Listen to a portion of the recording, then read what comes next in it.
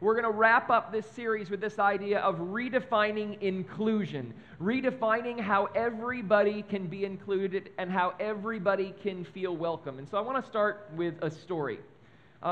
Caitlin and I, for about 5 years, had kicked around the idea of getting a dog. She was more passionate about it than I was. I necessarily didn't want a dog at first. However, I've subsequently fallen in love with the dog. I love this dog. She's great. But for 5 years, we tossed around the idea of, should we do this? And my answer was always, no. No, I'm not the be-all, end-all decision maker in our house, but we do talk about things. And I said, I don't want a dog because I don't want to have to clean up after the dog. I don't want to have to walk the dog. I don't want to have to not be able to travel because of the dog. I'd really like to just focus on our life and not get a dog. Well, one day, Caitlin came to me. She sat down and she was pretty serious. And she said, I think I have found the breed. I found the breed that I want. I really think that we need to get this dog. So when she's serious, I listened because we had kind of joked about it for a long time. So she seriously sat with me and she goes, all right, I think that I found the breed. We got to put a deposit down. I was like, we need to put a deposit down on this dog? What kind of dog is this? So we ended up putting the deposit down. We were on a waiting list for 6 months for this dog, but we got the cutest little petite golden doodle. Her name is Dottie, and we love her to death. However, why I tell you the story is because when Caitlin and I had that conversation, I said to her, okay, you want the dog, we'll get the dog. And she was jumping for joy. I think she even went to go call her parents to tell them we were getting the dog and all this kind of stuff. I said, but before you make that phone call, we'll get the dog on one condition. She goes, what's that? I said, I get your iPhone upgrade when it comes up. And she said, you want my iPhone upgrade? I said, yes, because see, my upgrade came at the time of the S. If you know anything about iPhones, the S are kind of like the interim iPhone upgrade, but the big ones come on the numbers. And Caitlin had the number, the 5, the 6, and the 7, and I wanted the number. And she said, okay, you can have my upgrade if we get the dog. I said, done, deal. Subsequently, that was a pretty creep thing to do. I probably should not have done that. But the reason I tell you that is because I said we can get the dog with a condition. I said we can, yes, let's go ahead and get the dog, but there's a condition to me accepting this dog in the home. Not the best thing to do, but that's how it shook down. I tell you that example because one of the things that people have told us over the course of time that they hate about church over and over again is this idea of conditional acceptance. You have to agree with me, you have to agree with us before we'll accept you and allow you to come in. In fact, this was probably the number one thing that people said to us that they did not like about church was that I don't know that I can line up on this and this and this and this. I believe in Jesus and He is who He said that He was, but I have questions about this. And so churches over the course of time have said, if you're not with us on everything, you really can't be a part of us. And I'm going to talk about this in just a little bit. But furthermore, we heard people say to us that churches seem to be just against everything.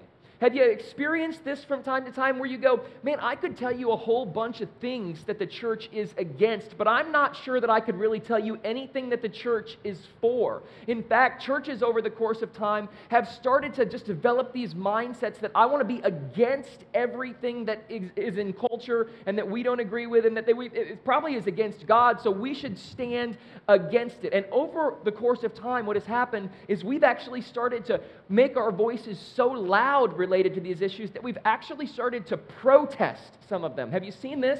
Have you seen Christians in churches who have kind of waved the picket flag of protest and they're going, we cannot support this, we're going to stand against this, God needs us to defend Him in relationship to this. And so we've actually started to be so vocal that we've protested things. I mean, I don't know if your experience is like mine, but when I grew up in church, we were protesting all kinds of stuff. I mean, we were protesting dancing. I was at a wedding last night. That would have been way off 15 years ago, okay? You could not do that. We were protesting the way people dressed and dresses. We were protesting smoking and moderate drinking, and we were protesting the lottery. I mean, I've seen this protest. We were protesting Cabbage Patch Kids. Did you guys know that we protested Cabbage Patch Kids? I mean, we were Tickle Me Elmo. Like, the list just goes on and on. But then, a couple of weeks ago, it crossed the line for me, and I said, we got to talk about this. We need to bring this up because we protested something, in my opinion, so pure that we just cannot stand by and idly watch this anymore because we now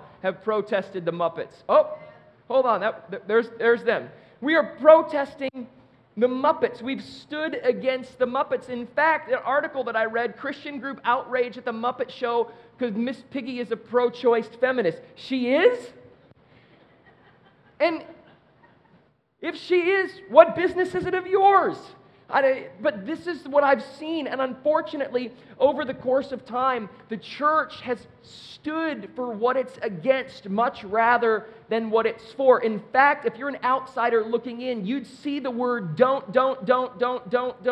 quite often. You probably wouldn't see the word do very often. In fact, all the things that we're for, or the things that we would say, yes, do this, you could probably fit in a tweet, 160 characters or less.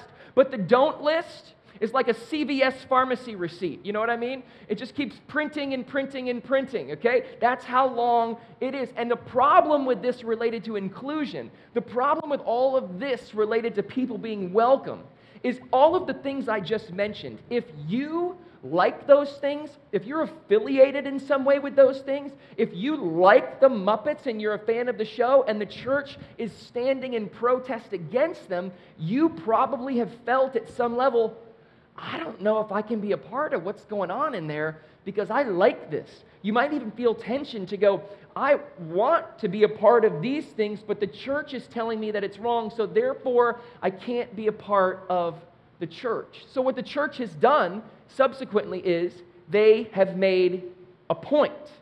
By protesting things, we have made a point, haven't we?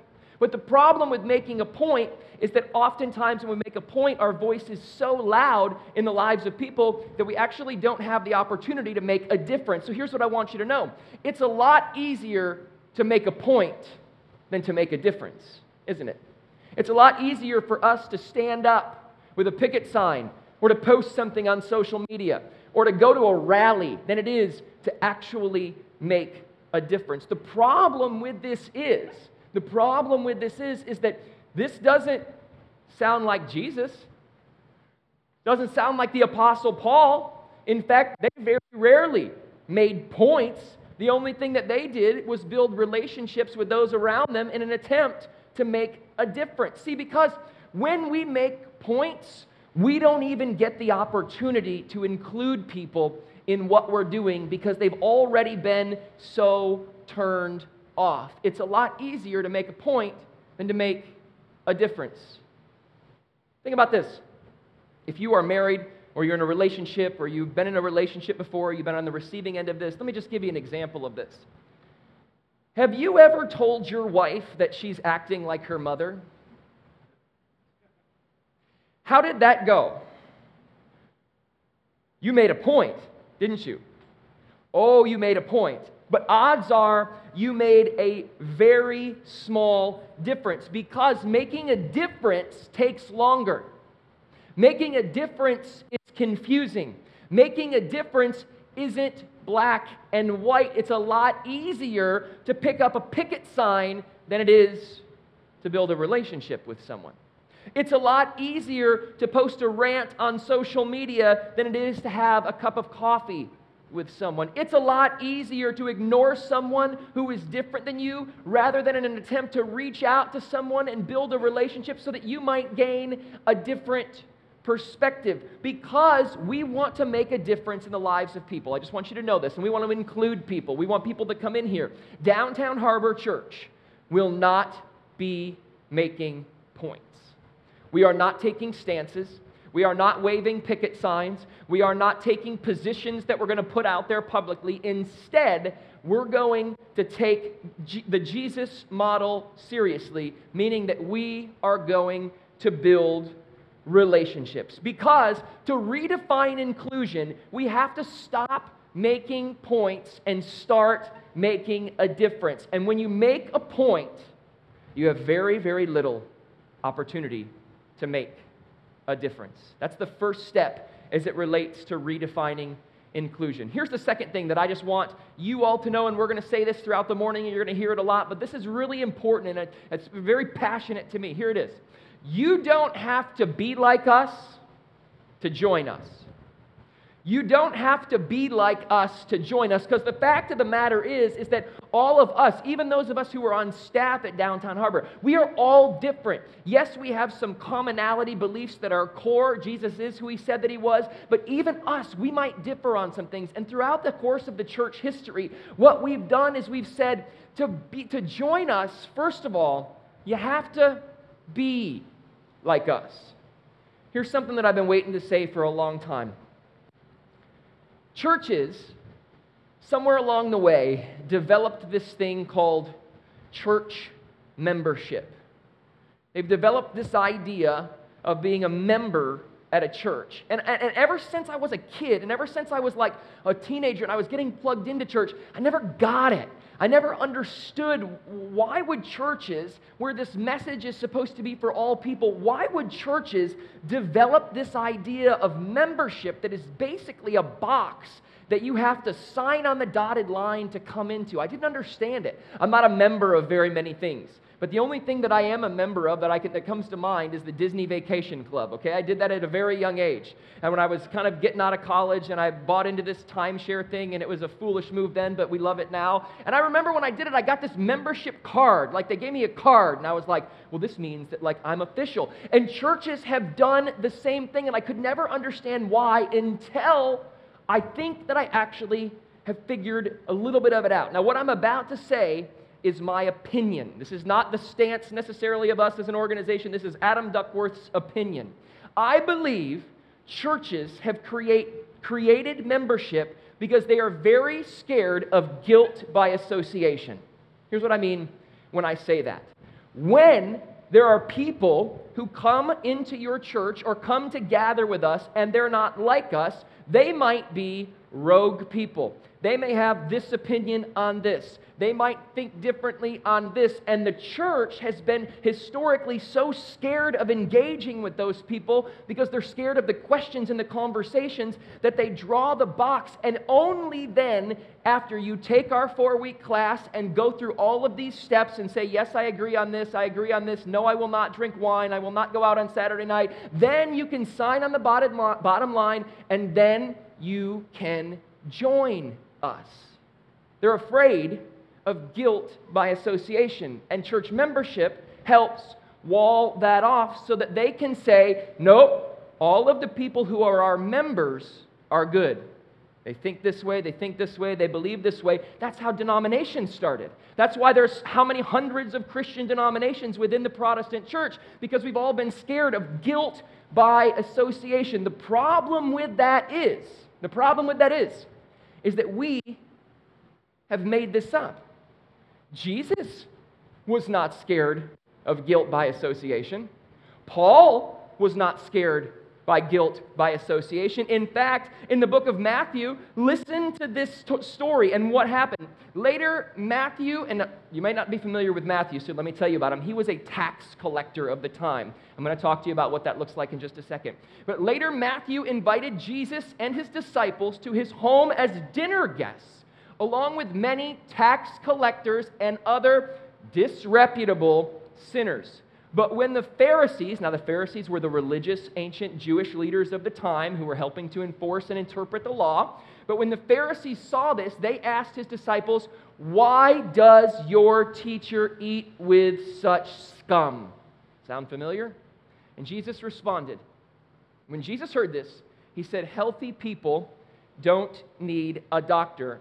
Sick people do." Now, let me tell you about tax collectors in that era in ancient time. And I actually have it in my notes. I want to read it word for word because it's so powerful what I found about how tax collectors were viewed. Because we tend to think of tax collectors as people who, might be at the DMV, the Department of Motor Vehicles, or people who are in Broward County and they're collecting your taxes. Or we might think of the IRS. But tax collectors in the Bible were Jewish people who were working for the hated Romans. The Roman government was occupying the place where they lived, and the Jewish people were working for the hated Romans. These individuals were seen as turncoats, traitors to their own countrymen. Rather than fighting the Roman oppressors, the tax collectors were helping them and enriching themselves at the expense of their fellow Jews. Meaning, they were hated and they were crooks. They were stealing money, they were taking off the top, and they were making their lives better at the expense of others. Jesus was having dinner with these people. Because how in the world would he build a relationship with them and engage with them if all he said was, stay out? And Jesus not only hung out with tax collectors, he hung out with prostitutes, he hung out with sinners. These are the kind of people that he engaged with. And at Downtown Harbor Church, we want to do the exact same thing. It doesn't matter what you think or where you've come from or what kind of mess you're in. We want you to be in here. We're going to have Republicans in here. We're going to have Democrats in here. We're going to have independents in here. We're going to have sane people in here. We're going to have crazy people in here. We're going to have John Garippa in here, which just makes it all the better. But here's the point. We're going to have all kinds of people in here, and we're okay with it. That's why at Downtown Harbor Church, we are never creating a membership bubble. You are welcome to come just as you are. Adam, are you saying to me that just because we're allowing people in here that we're basically saying their behavior is okay? You tell me being a prostitute is okay? Paul, are you telling me that lying to people and stabbing people in the back is okay by you hanging out with them? Is that what you're telling me? Jesus, are you telling me that being a tax collector and cheating people out of money is okay? I believe if Jesus were here and we asked him that question, I believe he would probably be furious. And the reason that I believe that is, I think he'd respond by saying, sin will ultimately kill me. Sin is what I will give my life for and I will die because of so that you can live. You think that because I'm associating myself with someone or trying to engage with someone that I just think that anything that they would do is okay? No. Sin is real. It exists. It's alive. It's evil. It will destroy your life. It killed Jesus. But you know what I believe Jesus was saying? You all who would ask me those questions, go ahead and sit back in your small, safe congregations of people while I go and actually try to engage with people around me. Sin will ultimately kill me. No, it's not okay. But how in the world are we going to engage with people who are different than us if all we do is keep them out? I also believe that when we adopt a guilt by association mentality, that it actually means that we're making a judgment of others. That when we adopt a guilt by association mentality and people cannot come in here and be a part of us because of who they are, that we are developing a judgment of others. And oh, if Jesus talked about one thing to be careful of, it was this: do not judge others, and you will not be judged. For you will be treated as you treat others.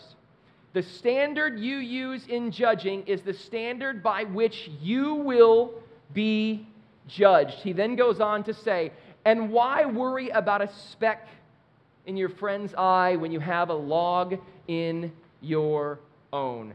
How can you think of saying to your friend, let me help you get rid of that speck in your eye, when you can't see past the log in your own eye? Hypocrite, he says. Hypocrite. He calls us hypocrites. First get rid of the log in your own eye, then you will see well enough to deal with the speck in your friend's eye. And I believe that Jesus was saying, this is not an excuse not to care about people. If you have something going on in your life, we should care about that. But when we judge others and we don't first look at ourselves, we tend to judge others without empathy and compassion. We tend to just make a harsh judgment upon someone because their behavior is not in line with what we think behavior should be like. And the fact of the matter is, all of us have stuff. All of us have stuff. Your stuff is different than my stuff, and my stuff is different than your stuff. Jesus was saying to us, don't get so concerned with other people's behavior so much that you forget to look in the mirror. I was thinking of the Michael Jackson song, Man in the Mirror. as I prepped this message, and I listened to the lyrics, and I was like, it is exactly what he is saying. First, look here, because your stuff is different than my stuff, and my stuff is different than yours. No box will we draw that people have to pass through the gate to be a part of Downtown Harbor Church. You're a part of it. Welcome. We want you to be here. Last thing I'd kind of like to say as we begin the process of wrapping this up, this is my third point, is we're not going to create that box and that bubble. I believe that it's really important to understand why we're not going to do it. Here's what I want to say about that. If the message of Jesus is for everyone, then the church should not exclude anyone. If the message of Jesus is for everyone, then the church should not exclude anyone. And here's why we think that. Because Jesus said something to his disciples that I want to read to you that I think is so important for us to understand why we would do this. Because this isn't just about us going, oh, we want to be a cool new hip church with no church membership, and we don't want to do that, out with the old, in with the new. No, that's not why we're doing this. We're doing this because we actually believe that we are following the commands of what Jesus said. And here is what he said. Jesus came, Matthew chapter 28.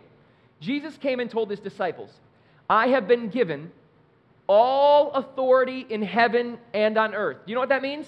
I've been given all authority. I'm in charge now. God has given all authority to me. I rose from the dead. I am alive. I have all authority in heaven and on earth. Therefore, go and make disciples. Now, the disciples, that word means just a follower of Jesus. Someone, and that when Jesus was walking the earth, those were people who were around him at the time. Those were his closest friends, the people who followed his teaching. He said, go and make disciples. There's one key phrase here. Of all the nations. All the nations, every county, every state, every country, every corner of the world. Take this message, this love God by loving others through faith in me message to all of the nations, baptizing them in the name of the Father, God, the Son, Him, and the Holy Spirit. Teach these new disciples, new followers of His, to obey all the commands I have given you. And be sure of this. Don't miss this. Don't miss this. Be sure of this. I am with you always, even to the end of the age. If the message of Jesus is for all the nations, everyone, not just us, not just our people, not just our county or America, everyone, then the church should not exclude anyone. If the message of Jesus is for everyone, then the church should not exclude anyone. Basically meaning this: Jesus came to make a difference in your life. He did not come to prove a point. That's why at Downtown Harbor Church, we want everyone to be welcome. That's why at DHC, if everyone's welcome and we don't exclude anyone, we run toward the messes. We know that every one of you, right where you're at some level, has something going on in your life that might be a mess. Everybody who will come in here has something going on in their life that might be a mess. And at Downtown Harbor Church, we say bring it. We say bring it here, engage with us, because we run toward the messes. Because here's what we believe. We believe at some point in time, you were a mess. Okay? You are a mess, or you will be a mess again someday. All of us will be. So if that's true of all of us, then we have to create an environment where you can come in here and willfully bring your mess to the table. The message of Jesus is for everyone, then the church should not exclude anyone. That's why people ask us all the time, what's your policy on this? I want to know what your policy is on this. Please tell me what your policy is on this. It's real easy. We have no policies. We don't have policies. We have conversations. We build relationships. We dialogue through that process. Now, there are, of course, policies relating to kids because our number one priority is to keep our kids safe within our walls. But we have no policies because we want to make sure that in all that we do, as we redefine inclusion, we redefine how everyone is welcome, that we are very careful to build those careful relationships with people and not say to people, stay. Because we believe that if people are going to have a shot at a real relationship with God, that they have to come in with no strings attached, making sure that they feel welcome. So it's simple. Our bottom line is this. It's a very simple one. At Downtown Harbor Church, we want to redefine how everyone is welcome. At Downtown Harbor Church, we want to redefine how everyone is welcome. And I got to tell you guys, as we've talked through this Redefine series, and we've talked through all the things that we've talked about, this actually, for the first time in my life, I believe, has a chance to reach this city in a radical, radical way. What if the people that you know in your life who are burned by church actually came into a place and felt welcome? What if some of your kids in the room who've been burned by church and don't want to be a part of it anymore actually had a place where they felt welcome? Some of your closest family members and some of your closest friends, some of your relatives have all had an experience like I'm talking about. And friends, I will tell you just very personally, I've had an experience like I'm talking about. And there came a point in time in my life where I was ready to walk away, where I was ready to not fight anymore, but God would not let it leave my heart. That we had to fight for the true and real message of Jesus. That's why we're doing this. So at Downtown Harbor Church, we want to redefine how everyone is welcome. Let's pray. God, thank you so much for this idea that came from you, this idea that every single person in all corners of the earth, but more specifically right here in our county, need a place where they can feel welcome, a place where they can come in, a place where they can be embraced right in the middle of their mess. Because if the message of Jesus, your message, God, is for everyone, then never allow us at any level to put anything in the way that would exclude them. And we know that you're going to work through that, and we know that you're going to teach us and guide us and lead us through how that should go. But God, we're serious about it. We're passionate about it. We want it to reach and change our city. And I just pray that you would help us to do that to the core of our being in everything that we do. We pray this all today. In Jesus' name, amen.